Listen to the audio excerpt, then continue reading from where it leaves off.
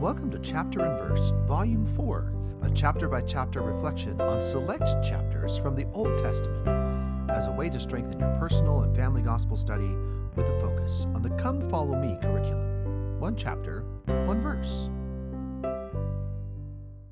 My name is Michael DeYoung, and today we have a text based in Psalms 103. The focus verses for this text are Psalms 103, 14 through 16. For he knoweth our frame, he remembereth that we are dust. As for man, his days are as grass, as a flower of the field, so he flourisheth. For the wind passeth over it, and it is gone, and the place thereof shall know it no more. And now the text. He knows our frame. He knows our frame, that we are dust.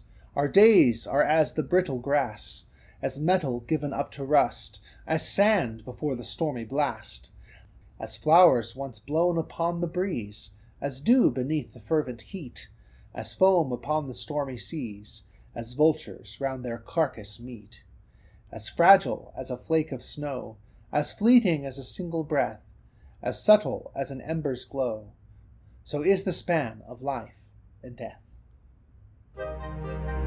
Thank you for listening. If you like what you hear, please share.